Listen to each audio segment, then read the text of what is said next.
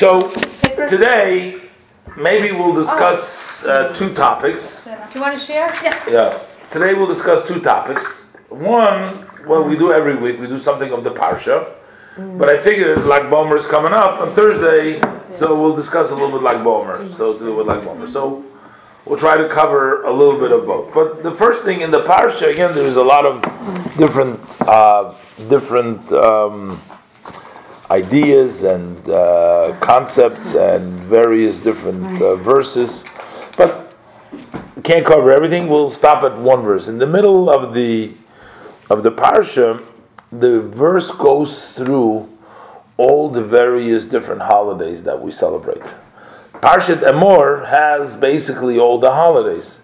It goes through by the calendar. It goes through the calendar. It goes through month by month. It tells you all the holidays. It goes from one holiday to the next holiday. It goes actually in the sequence of the year, and it tells you all the holidays. And then there is a question, a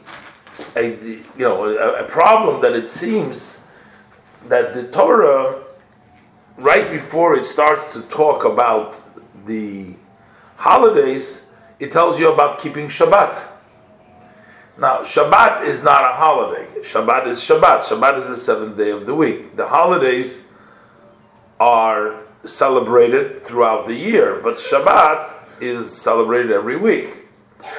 And somebody can argue, okay, well, Shabbat is a day of rest, and the holidays are a day of rest, and they're all days of so they have a connection. But if you see in the verse begins, as we're going to see, the verse begins and says, these are the times of the year that you have to celebrate, and it starts off with Shabbat. So Rashi makes a comment over here. Rashi says like this, that what the reason that we stuck in, we're going to read it in a minute, the reason we stuck the verse about Shabbos right in the beginning is to tell you that one who observes the holidays is considered like he's observing Shabbat. One who desecrates the holidays is considered as if he would be desecrating Shabbat.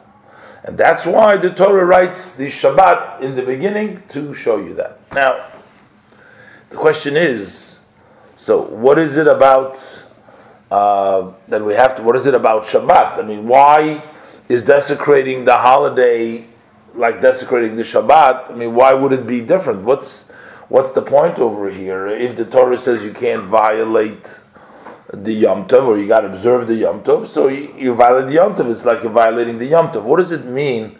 It's considered like violating the Shabbat or observing the Shabbat. So the way God created the world.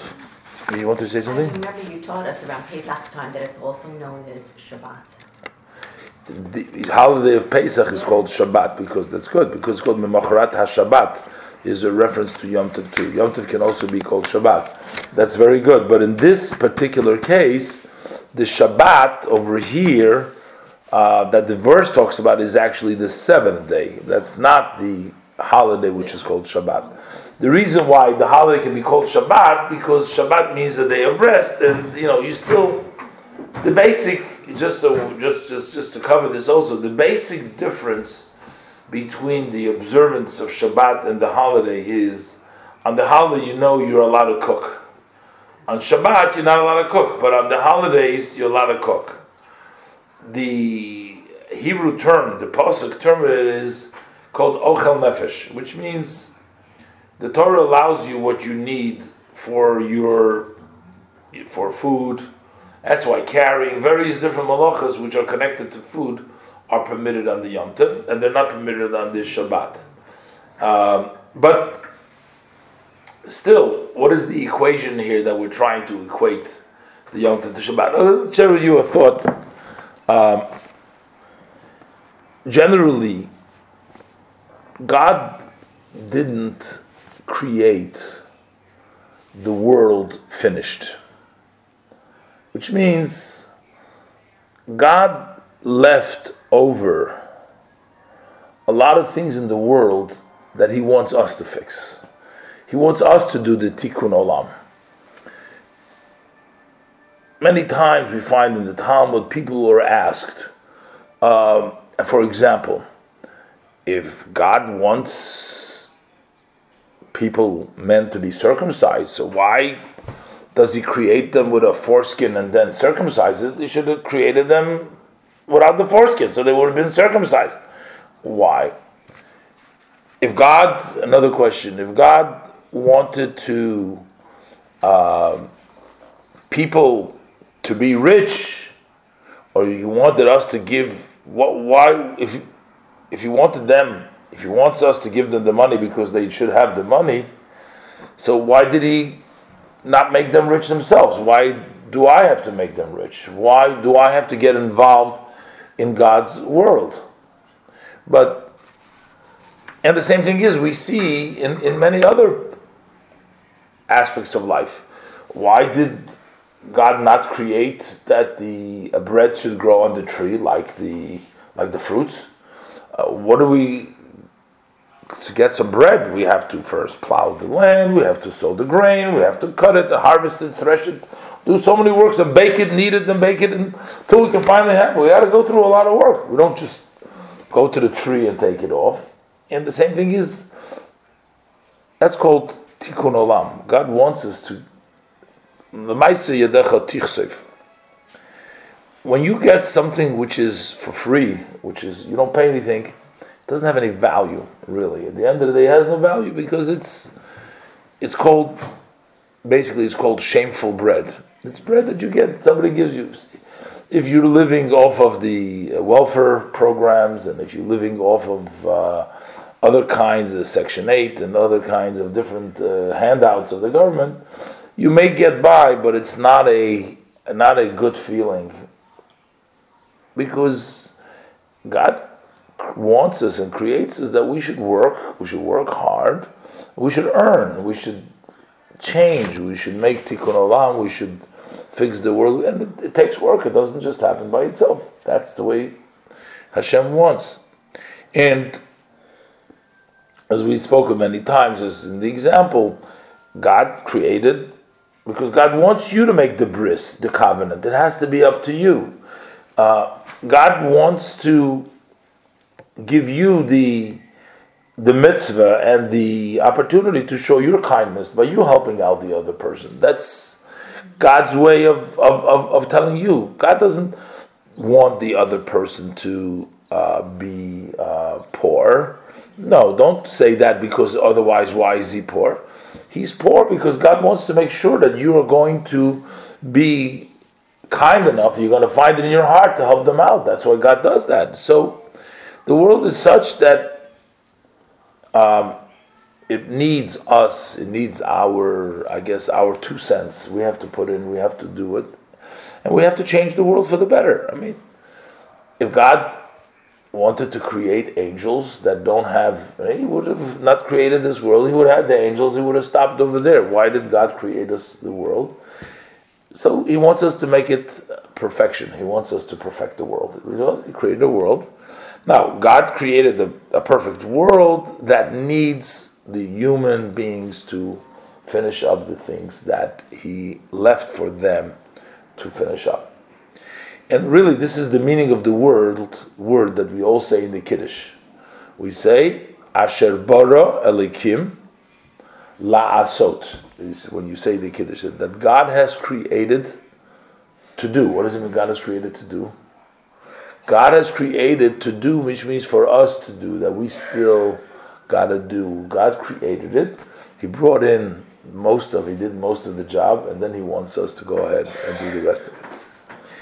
And here we come to a big difference, similar to that, between the Shabbat and the Yom Tov. Because Shabbat is something which has been designated by God himself without the involvement of the human being, or without the involvement of the rabbis, without the involvement of the Beit Din. Shabbat is Shabbat no matter what. We know after 6 days of the week, the 7th day is Shabbat. Then the cycle goes on, so on goes on.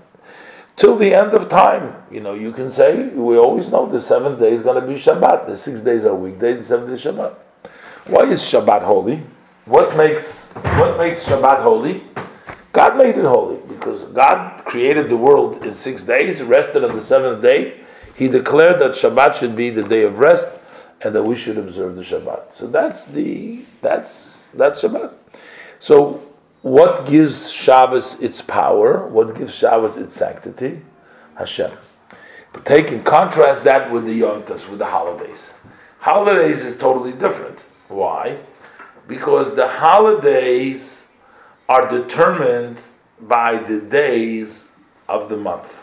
Now, if you're used to a calendar, a secular calendar, or the Gregorian calendar, whatever they call the regular calendar, if you're used to that calendar, in that calendar, everything is set. They have already everything is set. Their calendar, the way it's set in a way that you have approximately the cycle of the seasons go by the sun. The sun makes its cycle like once 365 and a quarter days is a cycle, and that's how we get. And that's why we have small adjustments sometimes over there because there's a few minutes left over. We get sometimes adjustment as it's figured out. But the Jewish holidays are determined by the Hebrew months. And the Hebrew months, if we have 12 months to the year, if you have 12 times 30, so you're going to have, math? 360. 360. Yeah? I'm horrible at math. Your father is good at math. I knew about that. Okay. And then the problem is we're going to be short every year. We're going to be short. If you go by the lunar month, we're going to be short. So that's why you know that in the Jewish calendar, every few years we have a leap year. That's to make up for the days that we missed. That's one thing. Then, why? Because the Torah doesn't just say, like Shabbos, the seventh day ends, then it starts another day. So we don't say, 12 months are over, then we're going to continue, make another 12 months, and it's going to cycle again, because then what's going to turn out, Pesach is going to be in the middle of the winter, and Sukkot is going to be in the middle of the summer, because eventually, the extra days that as they accumulate, they push off the season further and further. The Torah clearly states that the holidays need to take place in the right seasons.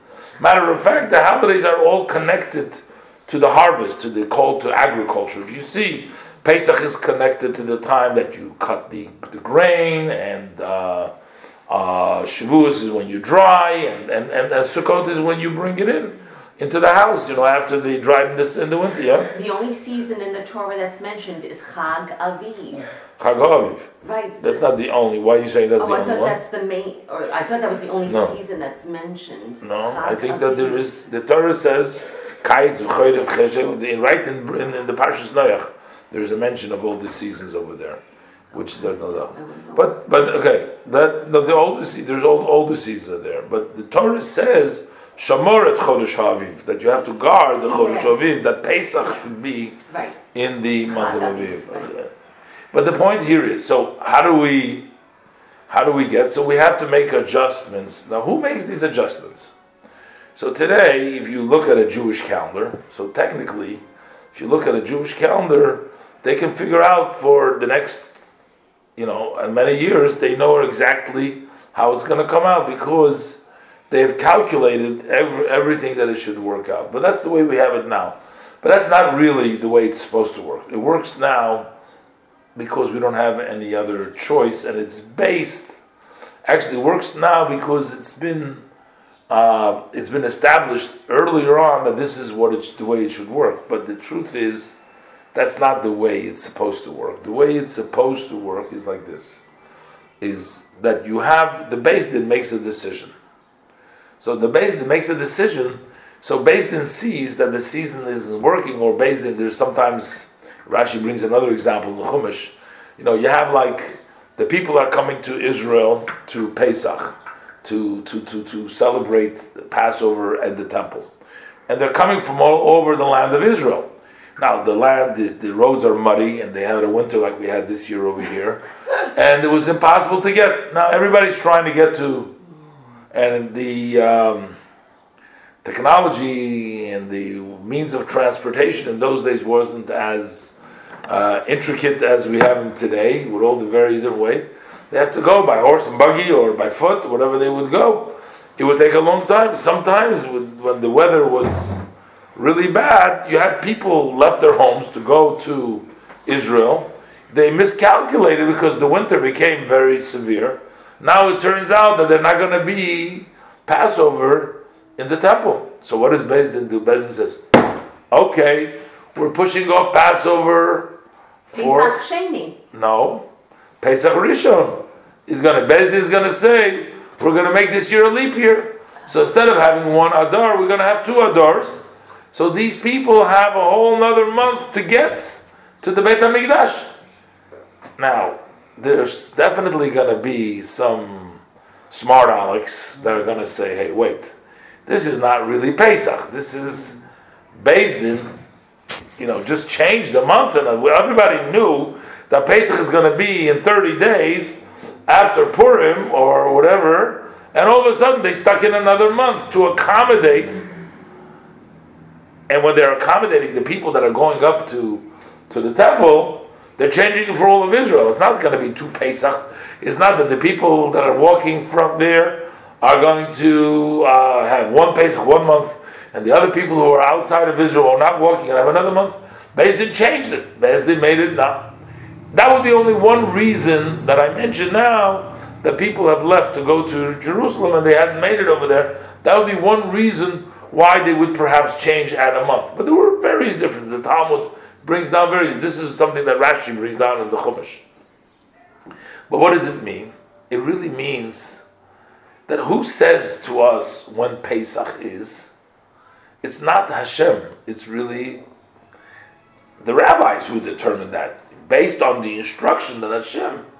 That's only one issue. Now, there's also another issue, exactly which is the first day of the month.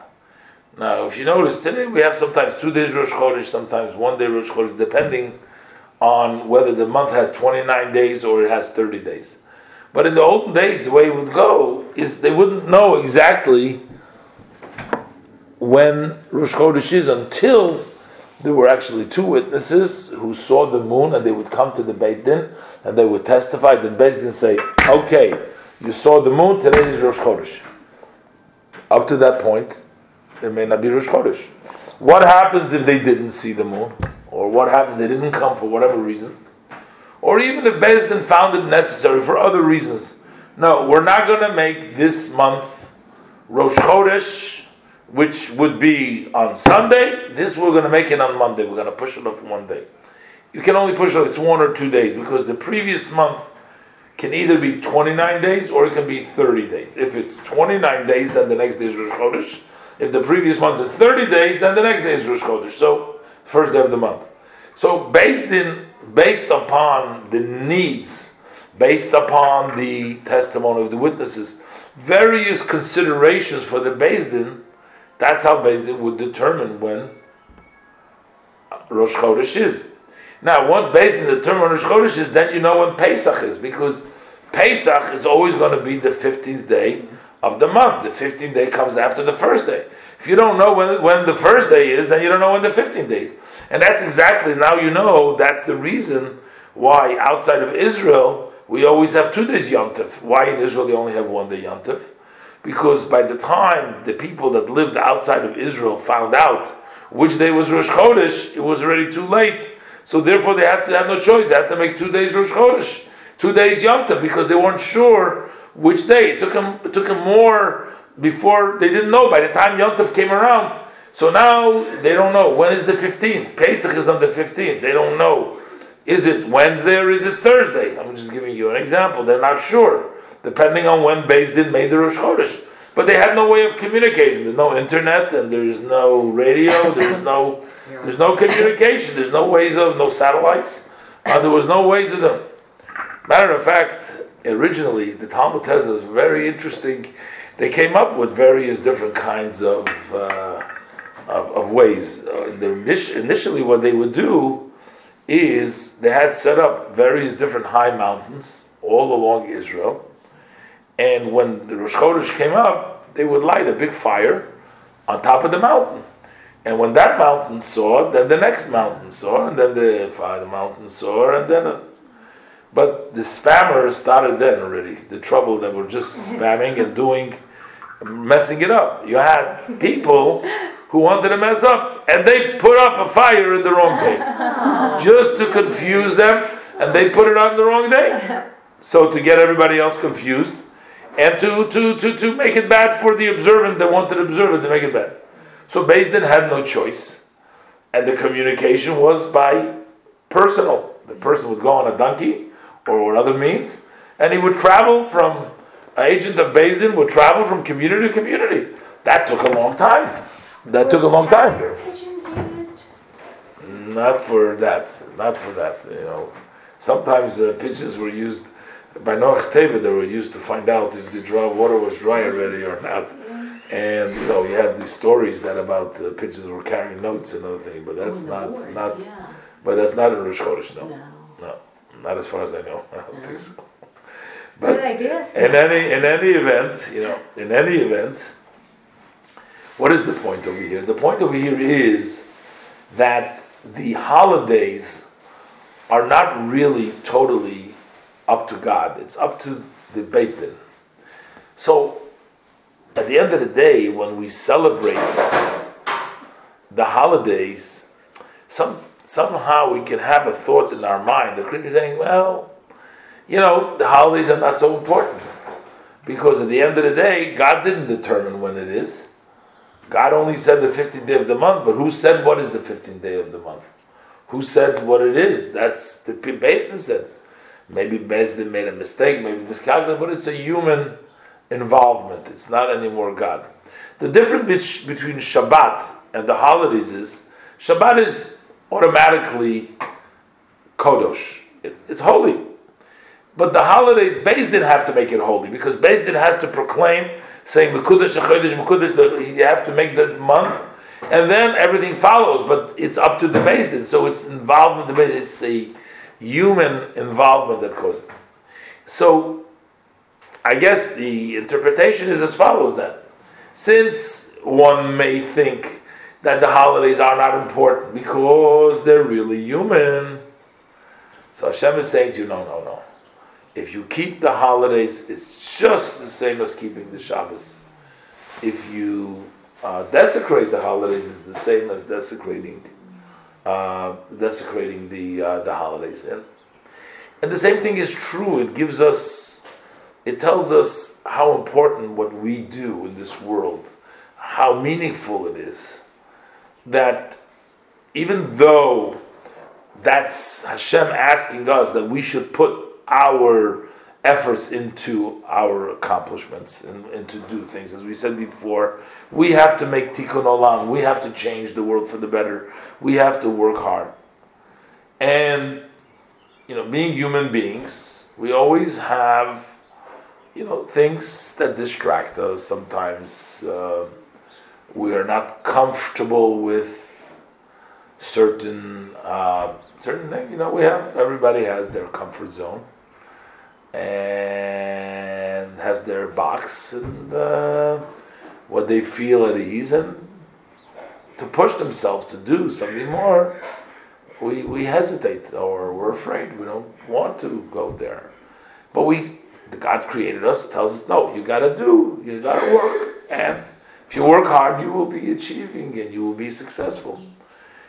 And Hashem is saying it's like the same like the Shabbos, even though it's God considers it. What you do, your effort is so special to Hashem. God is so proud of you and He's so happy with you that He tells you what you're doing on your own is equal to what I do. So you're actually a partner with me.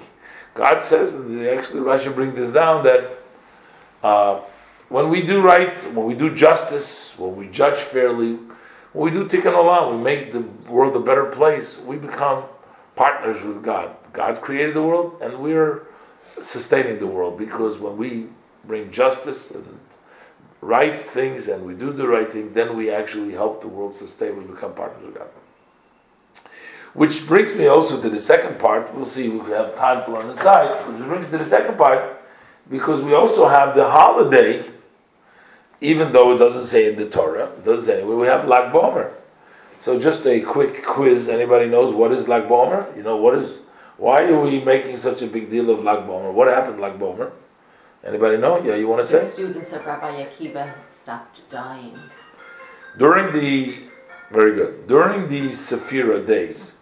Now, it just so happens that we count Sephira. There is no real connection to the counting of the Sephira. It's just that it happened during that time. I'm saying on the superficial level. I'm sure in the esoteric level there is connections to everything. But what happened was, there was a great sage, his name was Rabbi Akiva. Rabbi Akiva was famous for the fact that not only that he became an outstanding and a leading of the sage and was the one that basically brought the tradition of the Talmud together with his contemporaries for what we know today of the Talmud of the Mishnah, and one of the great sages, but he also had a very personal history and story of his own life, that he was a simple peasant, and till the age of 40, he hadn't had the opportunity to study. And most people would think, I think that the age of 40 significance, that, by 40 I'm already, by most accounts, I'm halfway there already. So am I going to start, everybody try to start your career at such a late stage in your life? And the story goes that he was a farmer, and he worked in the house of this very aristocratic and very influential person in the community. And he had a daughter, Rachel, and Rachel recognized that he was a really fine character, even though he may have been ignorant, he may have not been learned, but she realized that he was really a gem of a person. And she basically encouraged him that he should go ahead against the father's wishes. The father wanted her to marry some outstanding scholar, some important family, somebody of a great. Just to interject a story, my father, Olav Shalom, used to say all the time the following story. He said that there was once a very wealthy man in a city who wanted to marry off his daughter to a great outstanding scholar. He was a very wealthy man. He was very distinguished. He was really on the top of the community. He was one of the... And there happens to be that there was a guy who was a very... on a low level. He was today they call it a fundraiser. In the olden days they used to call it a schnorrer. In Yiddish they call it a schnorrer. Means somebody who goes around collecting money. But today they made it into a beautiful profession. Fundraiser became but he was considered to be on the lowest of the levels. But he had a son who was an outstanding Talmud Chacham. He was a scholar, a brilliant, everything, and fine character, just everything. And this rich man wanted the boy, so he goes to the matchmaker, and he says to the matchmaker, he says, "You know what? I want your son." He says to the matchmaker, "Tell this man, I want him as my son-in-law. Marry my daughter. And guess what? I'm going to give him everything that I own. He's not going to be lacking anything for the rest of his life with his family, and he can sit and study to his heart's delight." What an offer. No, you don't have to go to work, you don't have to do nothing. Just sit and study Torah. So he brings the proposal to the father of the boy, to the Schnorrer. And the Schnorrer, he says, "No," he says, "I'm not interested in the shidduch." He couldn't believe, he couldn't deal with rejection. "What do you mean? I, the most important person in the town, is offering to you, the scum, the Schnorrer, I'm offering you a shidduch and you're telling me no? But why no?" So he says to him, look, he says, so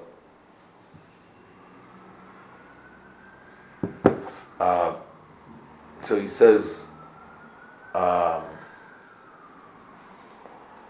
tell you why. I said, I'm looking to marry somebody who's more at my level. Because I said, you'll always be degrading to me.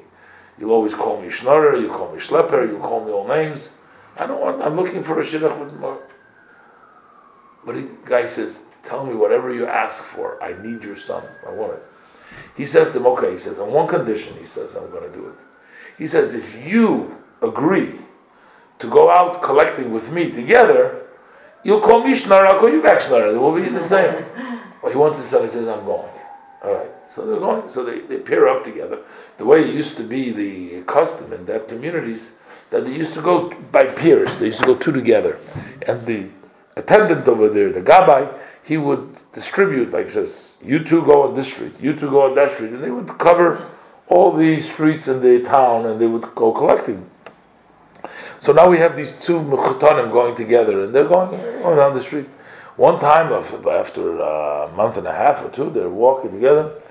The poor guy says to the rich mechutan, he says, good, he says, deal is done, we can go ahead, we can make the shidduch, we can make this match. So the rich guy tells him, let's finish the street, he says. He got so into it.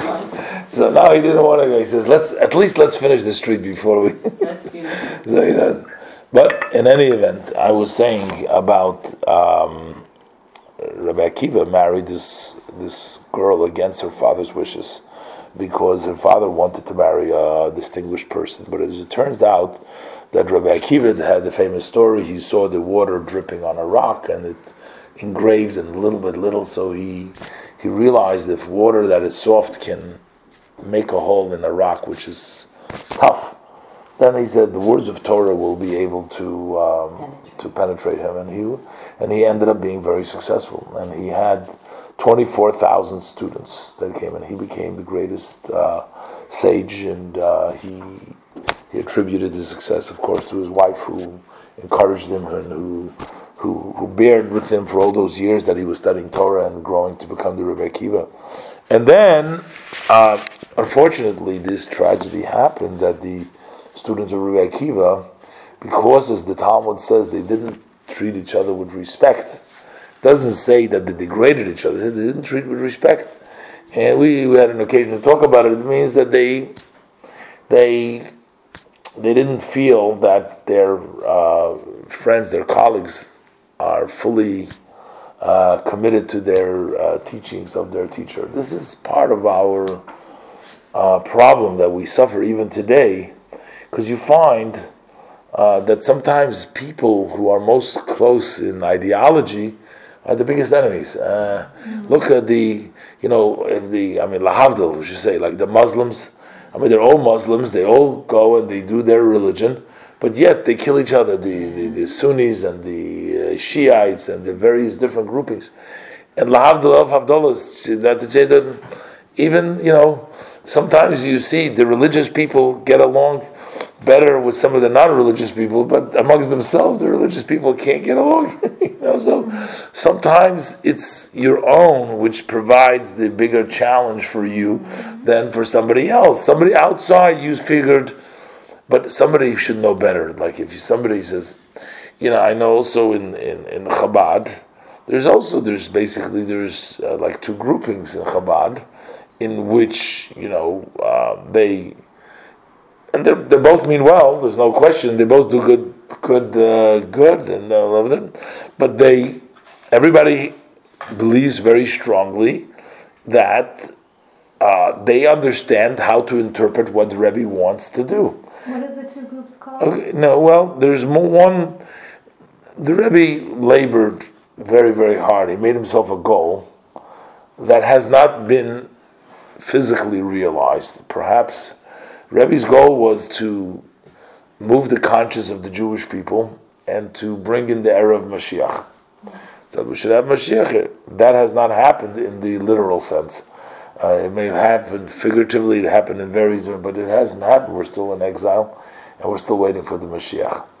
And some in the Chabad believe that that is the main emphasis that we have to, as the Rebbe has pointed out during his, when he was physically with us, the Rebbe said that this is the job of the Jewish people today, to concentrate on the study of the Torah and the mitzvahs to bring Mashiach a reality. So the only focus goal should never be removed from Mashiach.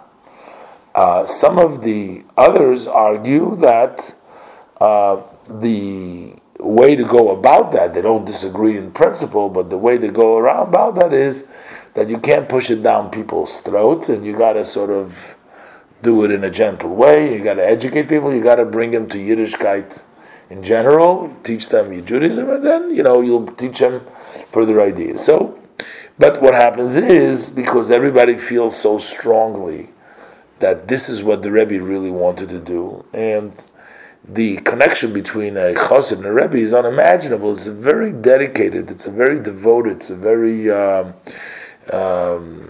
deep, an inner connection with the Rebbe. It's a whole different level than what we know. It's not like a teacher with a student, or it's a different level. And so the people who are committed to their Rebbe and want to do what the Rebbe wants them to do, that's their goal in their life, they're connected to the Rebbe.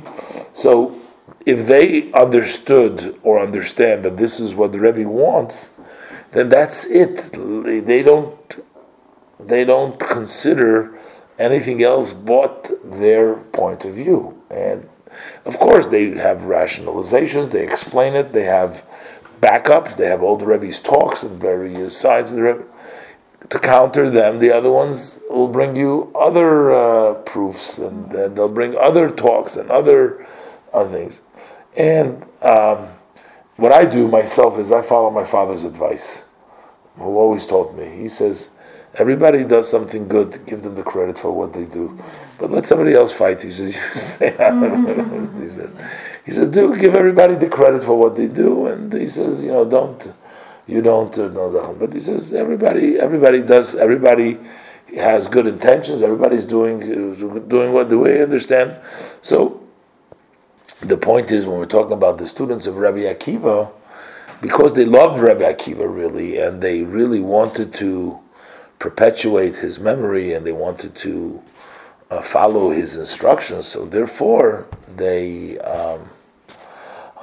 couldn't respect each other, because they weren't phonies. They weren't just going to do lip service or just say what they didn't believe. So they didn't respect them. They said, "Listen, you guys are wrong. You don't understand what Rabbi Akiva said." And each one of the students had their own thing. Now, the question, what happened is on Lag BaOmer, the simple reason is that on Lag BaOmer the students no longer died. Some people finish during the days of Sefira, during the day that we remember them, they're passing. There are certain restrictions. I mean, it's probably not known to the wider community, but there's restrictions, like we don't do marriages during the time. It's considered to be a semi-mourning period. We don't listen to, at least to live music. Some people don't listen to even recorded music. We don't go out and buy new clothes that cause you a lot of pleasure. Make a shachiyon or something.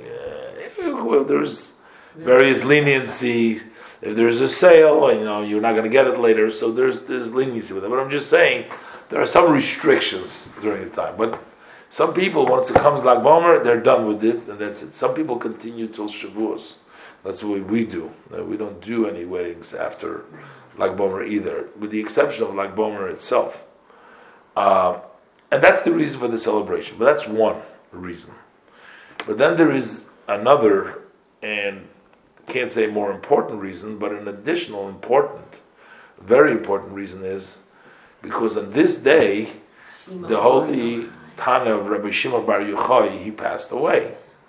Now, of course, you're going to ask me, so what is the reason to make a big festival that he passed away? Normally one would expect that when a tzaddik passes away, you should reflect on his life, you should be very serious about it, you should do more prayers and more study, but why go and celebrate? You know, in Israel, everybody travels to Miron. Miron is the resting place where the holy Tana, Rabbi Shimon Bar Yochai, together with his son, Rabbi Eliezer. Rabbi Shimon Bar Yochai was on the run for 13 years from the Roman government. Rabbi Shimon Bar Yochai once expressed a negative thought. He said something negative about the government. And one of the people slandered him, went to the government and said. So the government wanted to kill him. And originally he hid in the shul, but then he was worried. So then he went away into a cave. And there was miraculously a carob tree and a well of water for his use, his and his son. And they studied there for 12 and 13 years. Reb Shimon Bar Yochai authored the most important book and the foundation of all of the Kabbalah. The Kabbalah comes from, you know what that book is called? Zohar. The Sefer HaZohar.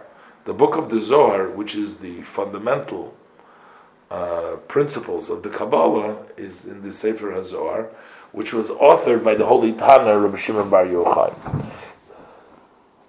The study of the Kabbalah originally was something which only very few took part. Most of the people didn't study the Kabbalah. Today they profane the Kabbalah because you have all kinds of crazies doing Kabbalah. But the real today, the Arizal said. Arizal was also one of the major Kabbalists. Lived later on in the city of Tzfat, and he was a major pillar of the Kabbalah as we passing on the traditions. It was the Kabbalah which is going to be revealed in our days, that it's a mitzvah to reveal it in our days. And that's where we come into the teaching of Hasidus. The Hasidic thought and some of the ideas that I intertwine in my classes are based on the Hasidic thought. We don't learn directly from a Hasidic book, but all the Rebbes talk, even when the Rebbe talks of general things, like the ideas of the Tikkun Olam and the various different ideas that we discussed, they're all based on some of the esoteric teachings of the Torah. And Reb Shimon Bar Yochai was the founder of that, and now it's become more public, it's become actually a mitzvah, and it's actually, Reb Shimon Bar Yochai was said that that it was with the book of the Zohar that we will eventually merit the coming of Mashiach, actually through with the Kabbalah.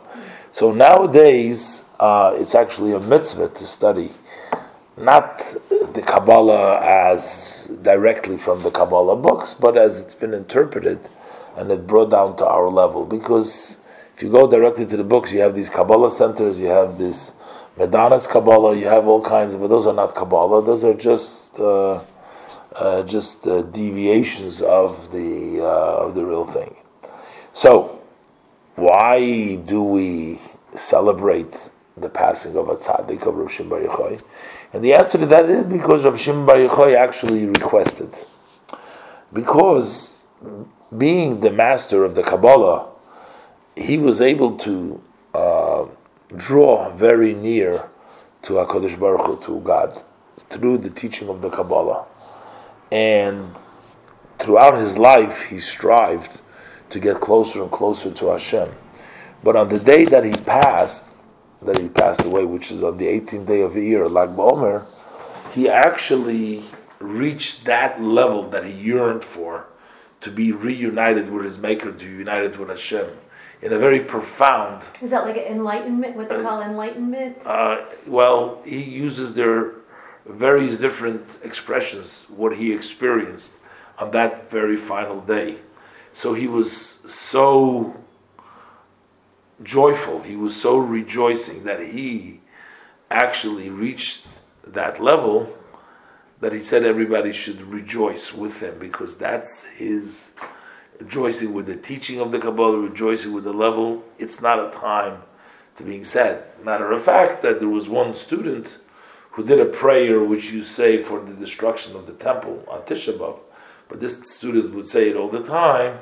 But once he said it in Lag BaOmer, Rav Shimon Bar Yochai came to his dream. He was very upset at him. He says, if you say it in my Yom Tov, then you're not going to see the comfort when we're going to be redeemed. So he was very upset. So he was very careful to be rejoicing. That's the reason why you have all the people going up to Miron and dancing and making it into a real festival. He was the author of the Kabbalah. Now, I just want you to know, so these are just things that people make a mistake. Everybody believes and follows the Kabbalah. I mean, even it has nothing to do really with Hasidim or Misnagdim or Litvish. Everybody follows the Kabbalah. It just depends, and everybody knows that Rav Shimon Bar Yochai, the halacha is based on, Rav Shimon Bar Yochai was an author, was a Tana of the revealed part of the Torah. He takes up a lot of laws are based on him, but some don't study Chassidus or Kabbalah, some do study Chassidus and Kabbalah. But the Kabbalah is by everybody's tradition. It's not like it's authentic 100% across the board. So there's nobody's going to say, people can say to you, we don't study the Kabbalah, but they don't say we don't believe in the Kabbalah. That's an integral part of our Torah. I have a question. Sure, please. So I remember reading something, but I don't really understand. Right, Maybe go you ahead. can explain it to Yeah. me. So like when Rabbi Shimon ben Bar Yochai, right? when he died, I remember reading something about when somebody so great dies, it's like the heaven opens up and everything that person did good in life comes down. You're saying beautiful words. That's from the Tanya, I know. Is that where that's from? Where are you reading it from? I just went online when I was reading it because I had to do my presentation. Yeah, go ahead. That's words from the Tanya that what you're saying over there. So can you just explain it a little bit? Yeah, no, it says, but you're absolutely right that any time, what it says is like this. This world is considered to be like a foyer for the world to come. Mm-hmm. We prepare everything in this world. It's like a proiser lifnei hatraklin, and sort of you step out from this foyer into the other world. Mm-hmm. Now, during the lifetime of a person, he does various different things. He does good deeds and prays to God, loves God, fears God, studies Torah, does mitzvahs. All those things that you do, they are lasting effects. They're all collections of various different things that were in the world. Now, when you are passing, on the day that you pass from the world, all those things come together, and they all go together with you into the other world. You're stepping into the traklin, and you're stepping into the other world, into the spiritual world, and then you actually are able to impact the people that were connected with you during their lifetimes in a much more powerful and much more intimate way, because there is no longer any obstacles from physicality which sort of still limit and separate people one from the other. At that point, a tzaddik or a rebbe, somebody who's a leader, can connect with his people more. So that's why that day is so powerful, because all of his good things that he did throughout his lifetime, all of them are gathered together, and all of them, that has a tremendous amount of energy and power to it, and that's what happened with Rabbi Shimon Bar Yochai. That would be a reason to celebrate a birthday, then. I mean, a death. Yeah, I meant to say, yeah. Yet, ordinary we don't find it by old tzaddikim to that extent. We don't find it to that extent like we find Rabbi Shimon Bar Yochai.